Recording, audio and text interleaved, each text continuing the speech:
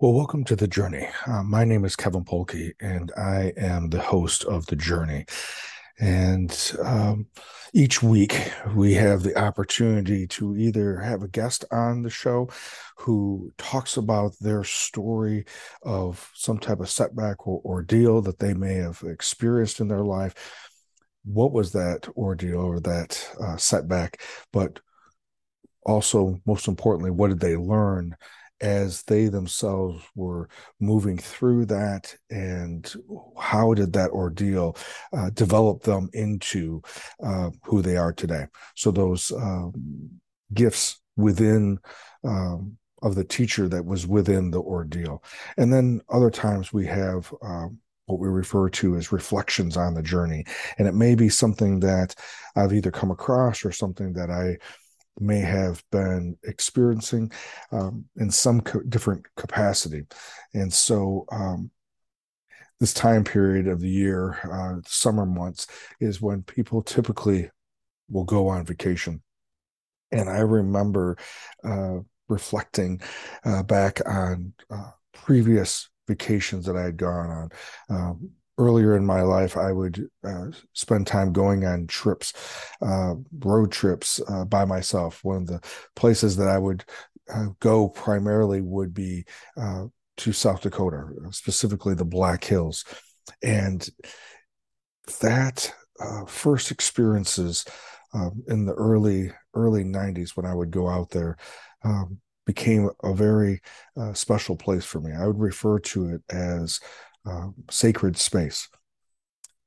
That was the place in the Black Hills, specifically Custer State Park.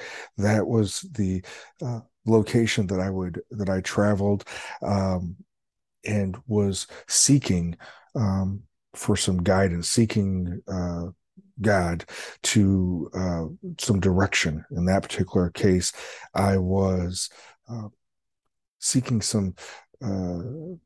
Was Diane the person that I was supposed to marry? Historically, I had been in other relationships, and they may not have evolved to a point where they weren't working out anymore. And I was asking God for direction on how to get out of those relationships, or for those relationships as they were ending, how to heal and recover from that. This time, I figured I would ask God ahead of time, is this a person who I was supposed to have a long-term commitment to? A year later, I brought Diane back out to that same place, and that is where we got engaged. And 2 years after that, when we found out that Diane was pregnant with Caleb, we went back out to that same location to dedicate Caleb to God, that we were going to raise him from a spiritual standpoint with Christian values and Christian lifestyle. And so that space has been very special, very sacred. I remember thinking to myself how I would long to go there again in between trips. One trip, as I was preparing for that trip, uh, I remember thinking maybe what I need to do is figure out how can I bring South Dakota back to Rockford? How can I, instead of longing to go there, which I still continue to look forward to, but how can I bring that, what I've experienced out there, bring that back here? For me, it was about being able to realize that though, yes, it was easier for me to get into that space, get into that uh, uh, mindset of being able to experience God out in the Black Hills. It was easier for me to do that there when I was out in the woods. But what things could I do here in Rockford to make it easier for me to get into that space? So I was coming across something that I had written a while ago, and I'm going to read it to you. One of my favorite times of the day is in the morning. I just finish my morning workout and I go outside to cool down and just sit. Sometimes I will do some breathing exercises. Other times I will start reading and then reflecting on a devotional. In those moments of reflecting, then it happens. I hear the birds singing.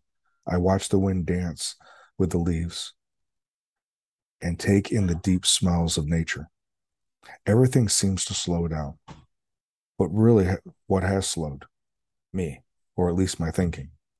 Sometimes it takes more intentional effort to let go and put aside for this moment's distractions, problems, and the to-do list. Other times, I will have to move to burn off some stress chemicals so I can slow down. Regardless of what I need to do to get into that space, I know it is my responsibility to intentionally prepare myself to be in that space. See, for me, that space is sacred, always present, but fluid because of me. Always present because I have come to believe God, as I understand Him, is always present, but I'm not. I get tired, I get distracted, anxious, I get prideful, and when I'm hurting, I'm always in my head thinking.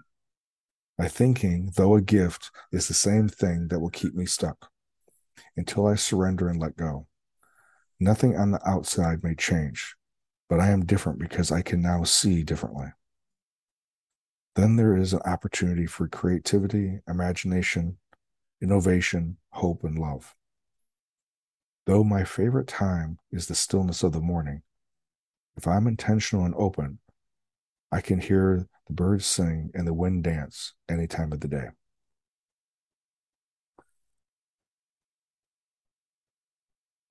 So as we quiet ourselves and quiet our thinking, to be able to hear the birds, to hear the sounds of nature, to watch the wind dance in the leaves, and knowing that that stillness, that that my mind slows down and my heart beat slows down so that I can see things from a broader perspective, for me, allows me to not get so tied into things, so tied into my thinking or my ego or whatever may be going on. It's in that space of being able to slow down my thinking so that I can then see from a broader space. Maybe that's what they mean by seeing a situation or a person through God's eyes. The question I would leave with you today is, what do you do to find that stillness for yourself? What things, what what things do you do for yourself? What things do you need to put into that place to create that sacred space for that sacred time for you? And how can you get regular doses throughout the day to have that sacred space? As always, I appreciate you being here and listening to these reflections. And if you think that there may be anyone that may benefit from hearing some of these thoughts, I would encourage you to pass that on to them. We just never know where someone may be at, and they may need something that, if it moves you, it may very well be able to move or motivate or inspire someone else as well. Once again, thank you for being with us today, and I look forward to being with you next week.